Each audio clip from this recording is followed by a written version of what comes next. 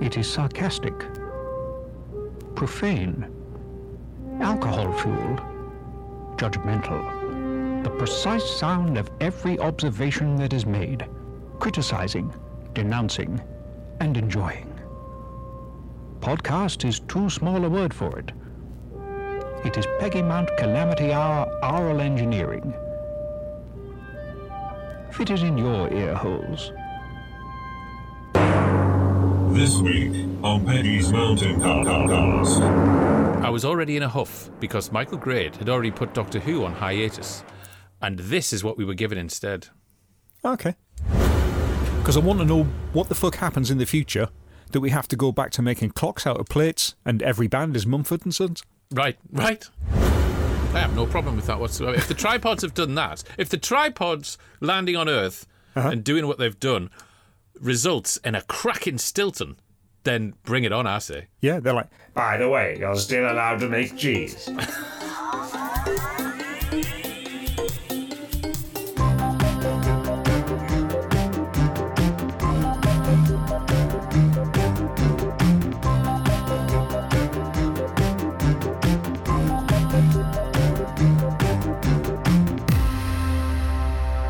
Are you all right? Hello and welcome to the Peggy Mount Calamity Hour. I'm Dr. Velvet. I'm Blackout. And we're here to talk about some 80s television. Yes, hello you, and thanks for swinging by for our casual cultural critique of vintage television, where Britain's best-loved battle axe is never far from our minds, because here, all roads lead to the mountain. If you head on over to peggymountpod.com, info and links for the episodes we're discussing is in the show notes there. You can find us on the socials, get in touch to hurl abuse, or suggest programmes that you'd like us to cover. Before we go belting into the countryside, Dr. Velvet, I've got to ask, what are you drinking? Do you know? I don't even know, because I've never heard of this before. I found it randomly. It's red wine. Right. But it's called Kiki Kaki Red Grape. I don't even know. Okay. So I'm just giving this a go, and we'll see how it goes. At the minute, it tastes of salad dressing. So, I don't know. Okay. I don't know. What about your good self? I am on a can of Studio 54 IPA. I'm surprised it let you in. Well, had to wear a wig. Ginger woolly? Mm-hmm. Right. Without further ado. Oh, do you know what? I'm getting a little... I've had a little sip of Kiki Kaki Red Grape. And do you know what? It's got a little aftertaste of apple. Bit of apple in there. It kind of makes us feel a bit hungry. Mm-hmm, mm-hmm. You're not hungry, are you? At all? I'm all right for now. If that changes, I'll let you know, obviously. Let us know, because I've got an apple, if you fancy an apple. Okay. And so, on to the first programme of the day, apples aside. It is said, is it not, that a run of bad luck comes in threes? Well, that's certainly the case for those who live in rural England in the year 2089. Ding-a-ding-ding, the tripods. Ding-a-ding-ding, the tripods. H.G. Wells is dead, so he won't sue us.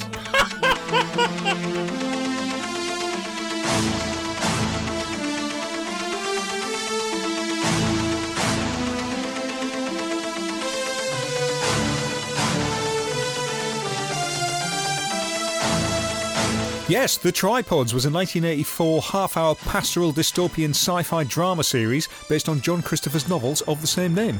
It was a joint production between the BBC and Australia's Seven Network and filmed in rural England, Wales and, at one point, Switzerland.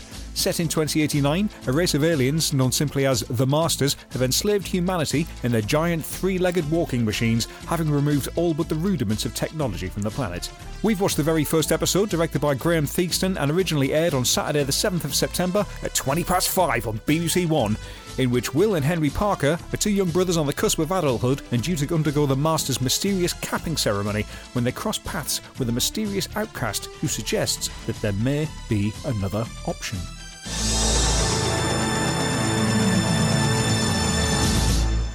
So, back in the day, on a Saturday eve, did you ever watch Dr. Blake's Seven Wars of the Who World? Who, yes. Blake's, no.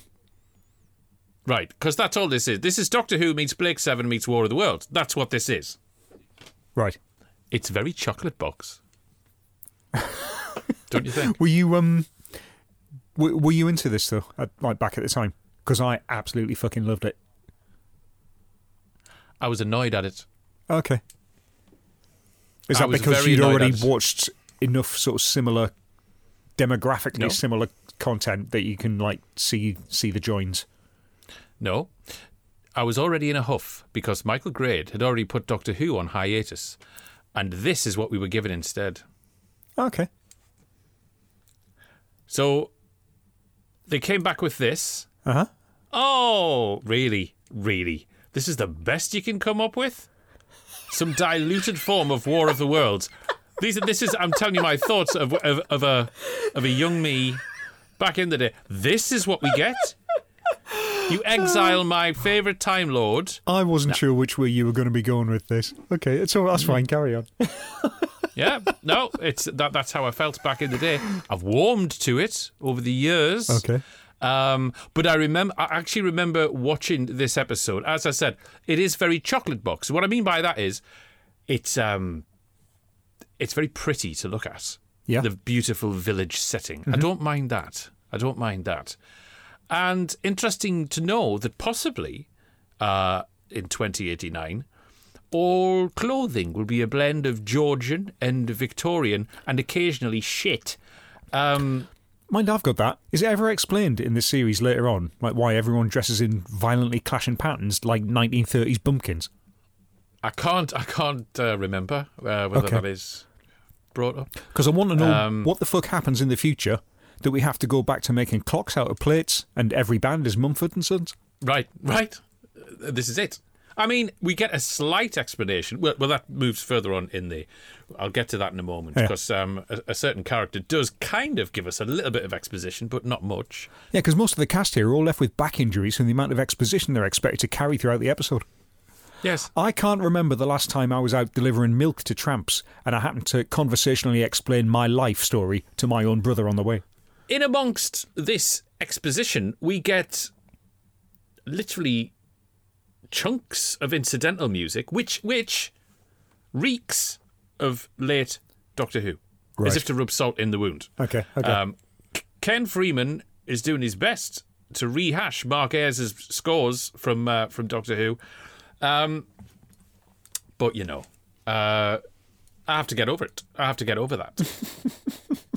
I will say, the distance shots of the tripods, they're a good effort for the time and the budget. That's a bit of positivity. Let's have some. Well, yeah. They're all right. Yeah, I'll give you that. Because I love that for the non-composited shots, the aforementioned budget has allowed them to make, at 1-to-1 scale, the bottom half of one leg. That's basically about 1/6 of a tripod.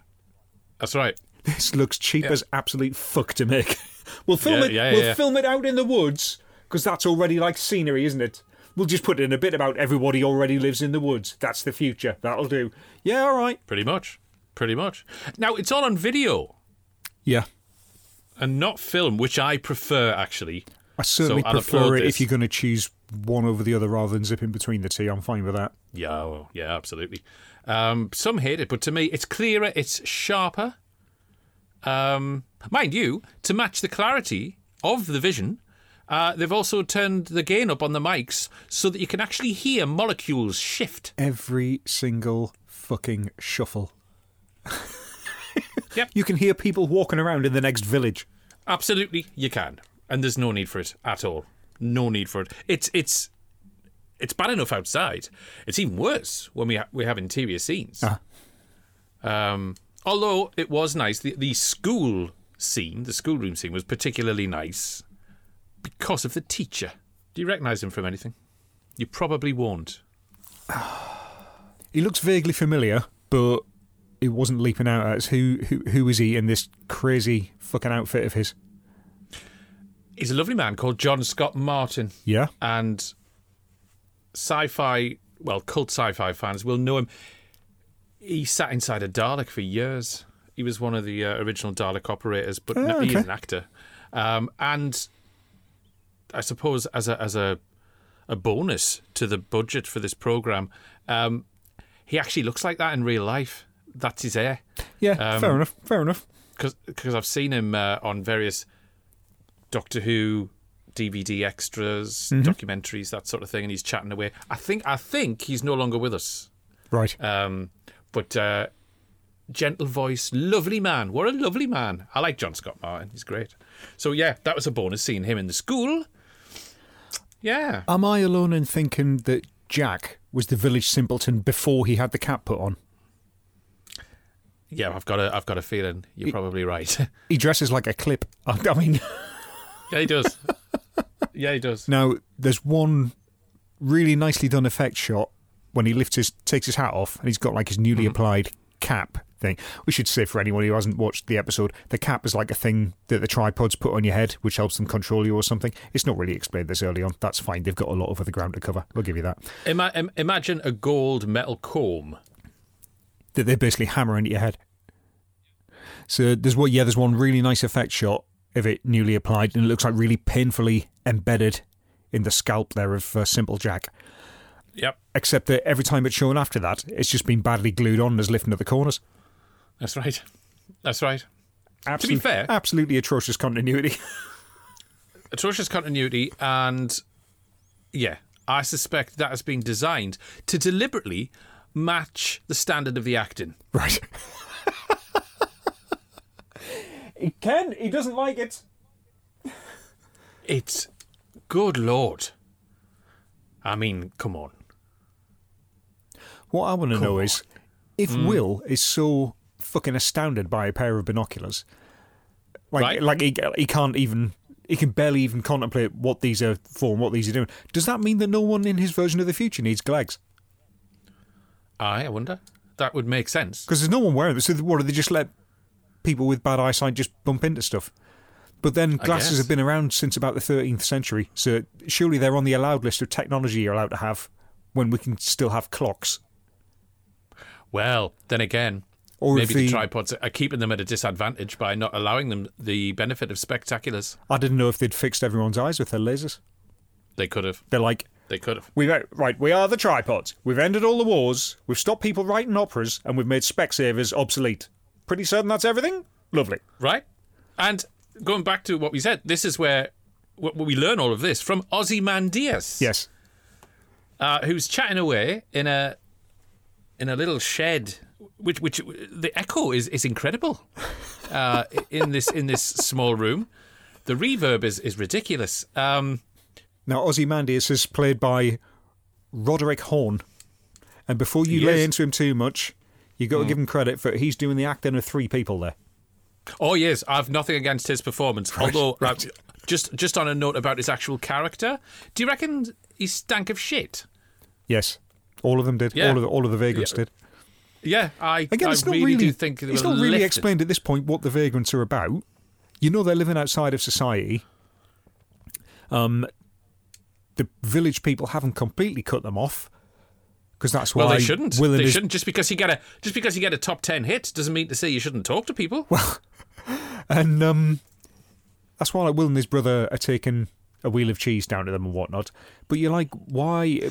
He's pretending to have like a cap on. Yeah. But he hasn't got a cap. He's just got it's just like a hair slide. But you're like, why? I don't understand why he's wearing that if he's already been cast out of society. I don't understand what the vagrant things are about. Why have they been? I thought he's wearing that. I thought they'd escaped capping. Therefore, no one was talking to them. But then he's walking around with the thing going, no, I've been capped. He's like, what? Yeah, very confused. Yeah. Well, yeah, that's so that if he is caught and they go, here, you need capping. Well, I think you'll find that I do not. Look, regard. I mean, to be fair, this first series is like 6.5 hours long, and I've watched 30 minutes, and I'm expecting to know everything. So yeah. Right. I mean, I've got the box set, and I can lend you it.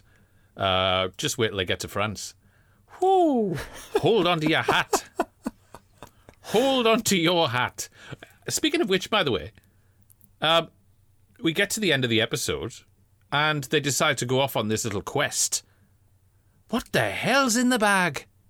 The two of them pack a bag each to take with them on their quest. Mm-hmm. They are duvets filled, and he's putting big glass jars of stuff in the bag, and Cheese. off they go. It's all cheese. Everyone lives on cheese. In the glass jar. Well, to be fair, I have no problem with that whatsoever. Jars It's of probably a cheese, nice bags of cheese, nets of cheese, and a wheel of cheese just to roll it, or sort of like a cheese wheelbarrow. I have no problem with that whatsoever. If the tripods have done that, if the tripods landing on Earth and doing what they've done results in a cracking Stilton, then bring it on, I say. Yeah, they're like, By the way, you're still allowed to make cheese. Hey! Fine. Is that because I forget it's been that long? Is that how the tripod spoke? I think it is, isn't it? more or less, yes. Would you sit through the entire box set? No, I don't think so. Despite the fact despite my cool reception here, I didn't actively dislike it. It's very much of its time. Yeah, you know. Why would you? Yeah. Would you go back to it and watch? Because famously, I tried. they never got around to making the third series. They didn't. Do you think that's a thing which needs to be done now? Well, right. Even though, the thing that stops me from watching it is it literally is the acting. It's that bad. I can't sit through it. The story's fine. The premise is fine. I like it. I don't mind. It's something that I expected to enjoy and get immersed in. I can't take the acting. And it's to be honest, it's the worst acting of the series is not from our two protagonists in this episode. It's from somebody they meet a couple of episodes down the way, and I've never heard accent acting like it. Okay. Yeah, I hadn't got that far. I think I know who you're talking about, but yeah, I'd have to watch his performance again to properly appreciate or unappreciate that. Right. And that, it just absolutely puts it... I just can't immerse because that's so bad. No. It looks like I'm watching an audition reel. It's horrendous. So, yeah. So how many pegs with 3 prongs, how many tripod pegs would you pin upon the line for this? 1 per leg, it gets 3. Oh, very harsh. Yeah, I'm sorry. It promises so much and delivers so little. Okay. And Doctor Who was put into hiatus because of this. Well, for this. I mean, it wasn't, but... A pretender to the throne of Saturday tea time telly. All right, Michael Grade, if you don't like sci-fi, why have you got things with big legs running around the village? Well, I had the game of this for the Amstrad. It was it wasn't you know those text adventures where you just like type in what you want to do? Yeah. It wasn't one of them. It was one step up Right. from that, but it was about 5 steps down from any kind of action game. There was lots of maps going on. Oh, okay. So I'm fine with the series because it's already more exciting than that game. This is definitely an operation carried out with a hammer rather than a scalpel, but it shows commitment. I think it's a decent stab at the hero's journey. What the show lacks in subtlety, I think it makes up for in storytelling. It's planting some seeds there. I kind of liked it. 6 out of 9. I don't need to watch anymore. However, what everyone wants to know, how many steps, and bearing in mind you've got 3 legs for this, how many steps would it take you to yodel to the top of the mountain?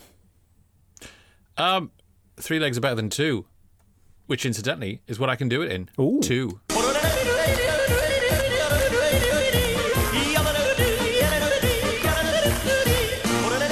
Right, so the first instalment of the Tripod stars Lucinda Curtis, who also appeared in the BBC sitcom Dear John, next to Ron Pember, who cropped up in 1978's Stargazy on Zummerdown, with Peggy Malm. What do you mean he's funny about clothes? Excellent. Excellent work. Right? And your good self, sir. Well, I've got 3 legs, but I can do it in 1. That's a hop.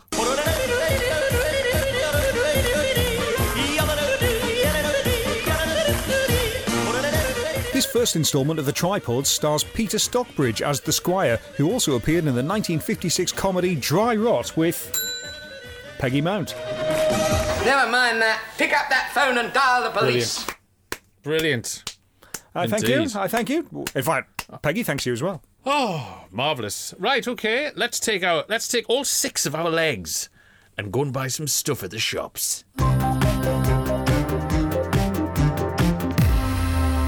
Gentlemen, the world is in terrible peril from this man, Baron Ironblood, an evil genius who is determined to rule the world. These are the creatures he has created to help him. Now you must create your own action force dedicated to the Baron's downfall. Captain Campbell, you will take command of Z-Force, land-based attack troops. Captain Buckingham, the SAS, Crack Commando Squad. Captain McLaren, Q-Force, Subaquatics, and Captain Connors, Space Force. Expect the unexpected. Where will the Baron strike next? Action Force Toys, the battle has just begun.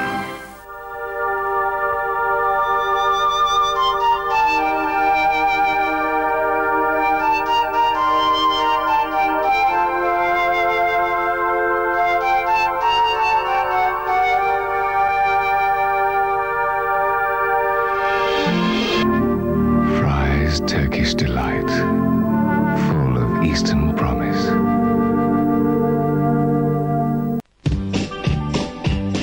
I used to wake each morning, really go to town. Here and there, different smells, no one I'm around. But now there's you Insignia, and it's all over now. Insignia's got everything, shampoo and shower gel. Deodorant and aftershave, one all over smell. Insignia, the new all-over body program. There's new Insignia, and it's all over now.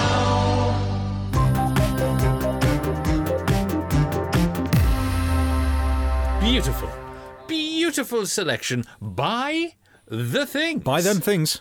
And once you've bought the things, you can enjoy the things. Just simple as that. There you go. Ah, there we are. I wondered. That'll be for you. That'll be for you. Hang on. For facsimile. Let me. Hang on.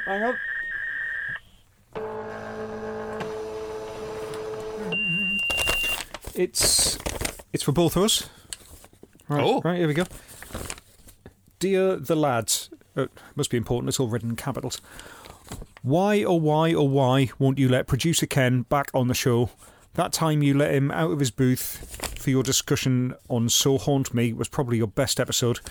Let's have less self-indulgent arsing around and more hard-hitting analysis of the classics, please. Yours, Traducer Ben in Washington.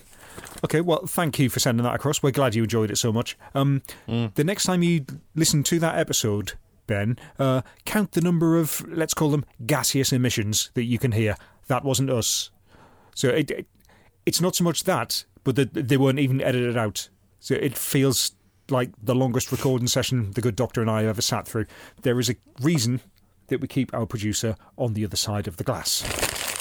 I'll be honest, I'll be amazed if that makes it into the final cut. I know for a fact that Ken's dropped at least one of these faxes this series. Okay, so far from the madding crowd and the hustle and bustle of life in this studio, let's go to the tranquility of Stackton Trestle. They're not cheap and they're not men. They're dear ladies. Dear ladies, the fairest of all to see. Dear ladies, you're simply my cup of tea. Your style full of grace, your ribbons and lace, your elegant flair dazzle my eyes, you're in a class beyond compare. Dear ladies. Yes, Dear Ladies was the sitcom vehicle for the legendary Hinge and Bracket, which ran on BBC Two from 1983 to 1984 over 3 series and 21 episodes. George Logan and Patrick Fife take centre stage as Evadne and Hilda, of course, mixing mild slapstick and acerbic innuendo in their country lodge, trying to maintain a veneer of respectability as ladies of leisure while sniping at each other constantly. We've watched one of the later episodes of Where There's a Will, originally broadcast on Wednesday the 3rd of October 1984 at 9pm. Written by Giles Brandreth and guest starring Sheila Keith, when the wealthy and obstinate Aunt Morag comes for an extended visit, Hilda gets it in her head to ensure that their guest does the right thing in the posthumous redistribution of her estate.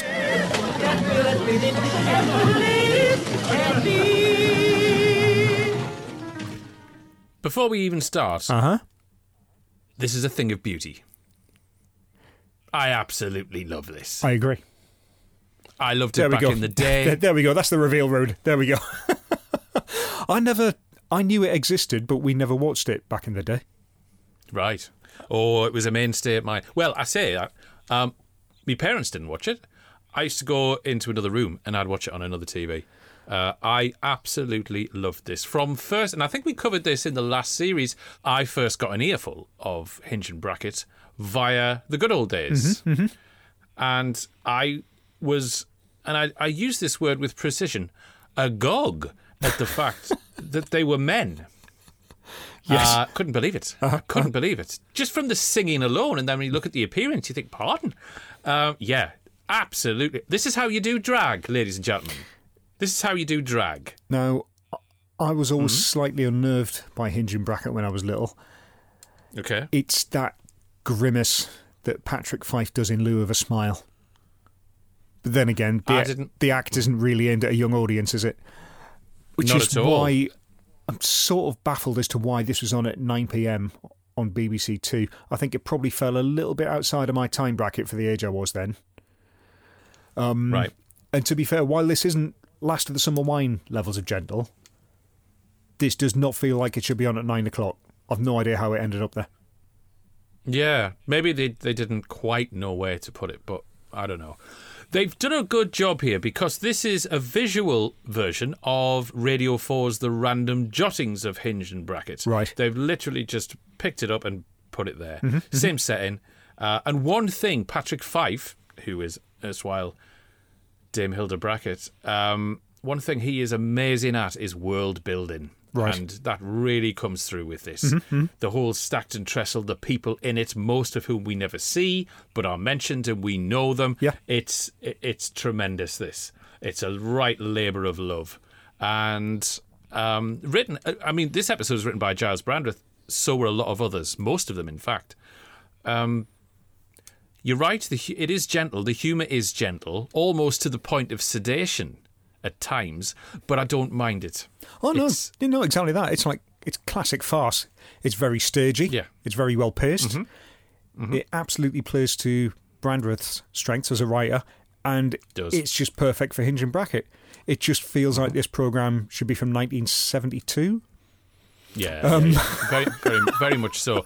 I don't quite know how this got commissioned for TV in the 80s and ran for so long, although I'm very glad that it did. But yes, no, I really am. It's quite refreshing. We rumble along on this little quaint imagery, etc. But every now and again, we're presented with filth like this.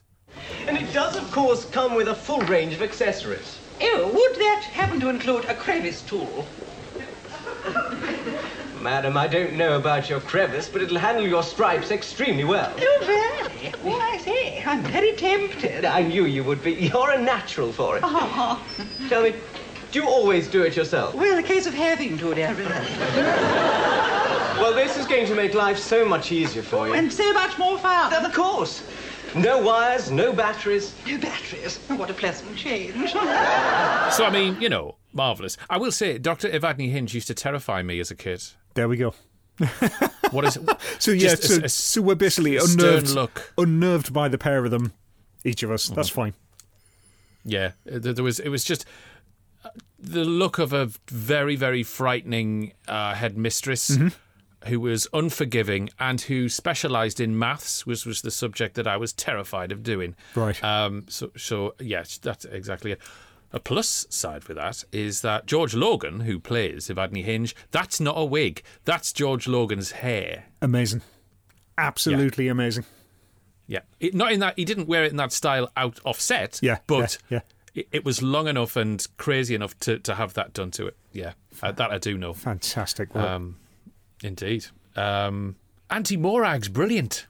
Yeah. Yeah, she's good. Again, it's hard to... I think it's hard to shine so brightly when you're constantly being upstaged by Hinge and Bracket. She does. Agreed. Sheila Keith does really, really, really fucking well. I'd sort of like to have seen her being a little bit more pantomime. At the end of it, I don't think she's quite the dragon that they make her out to be. That could sort of be the point of it, but, it feels like a setup which then falls flat when she just turns out to be basically fine. I would agree with that. Noticeably absent from all of the series of Dear Ladies is Maud. Mm-hmm. Now, Maud was their home help, played by Daphne Hurd. Yep. Mrs. Pulovitska Yep. in To the Manor Born. And Maud was the slapstick element of the radio show. She would help them out in the house. I think she would have been of benefit in this, I think. Or maybe it might have been too crowded. I'm undecided. Have you ever seen Patrick Fife out of Hilda Garb? No. I did see Hinge and Bracket live. I think it was about 97, 98. I think it was 98. Went to see them with Mrs. Blackout, completely unironically, and completely loved it. Fantastic work. Yeah. It's... I can't say enough about Hinge and Bracket. They are just superb. It sort of feels like their act should be much older, even though they only started doing it in the early 70s. I mean, it's still older than me. That's fine. And obviously I am old now.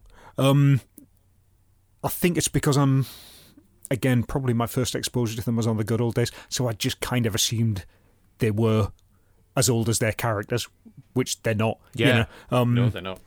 There's a reassuring antiquity to them that I love now that I am middle-aged.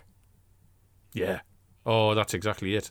I would describe it as this whole series is an unassuming scone at an afternoon tea, and every now and again you get a sprinkle of spice in there to give you a kick. That's basically how I see it. It's wonderful. One thing, mind, when they're playing the game of bridge, and they've invited Joan round to be the fourth for bridge, they get through a litre of whiskey pretty quickly, or rather Auntie Morag does.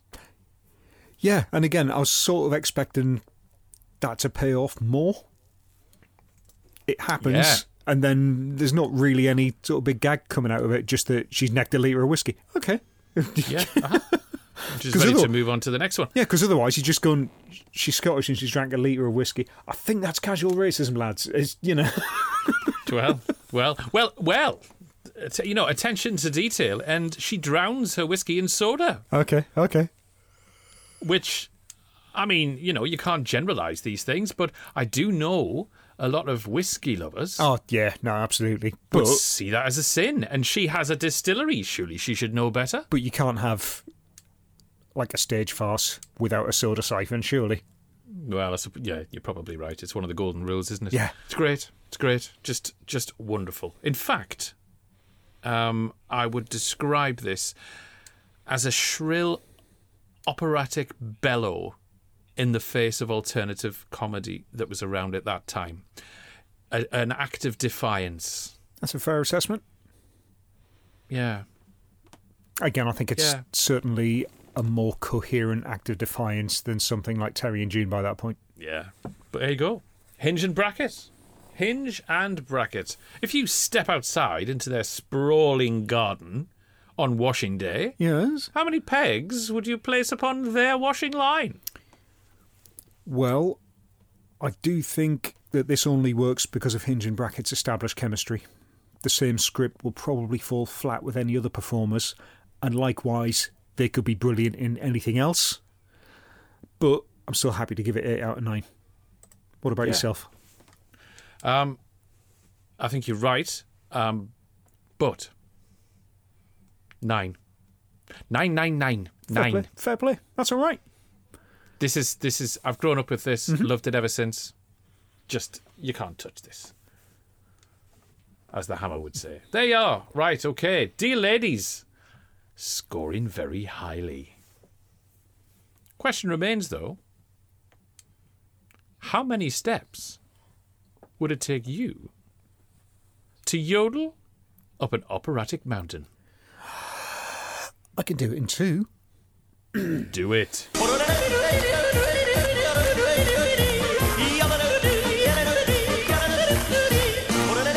This episode of Dear Ladies was written by the erudite Giles Brandreth, who starred in a 1975 episode of Rogues Rock next to Harold Goodwin, who was in 1984's It's Never Too Late with Peggy Mount. A nasty phone call! Nice. Very good, very good.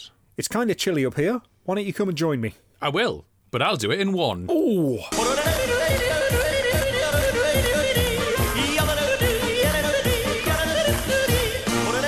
This episode of Dear Ladies stars the redoubtable Sheila Keith, who also rolled up in the life insurance episode of George and the Dragon with Peggy Mall.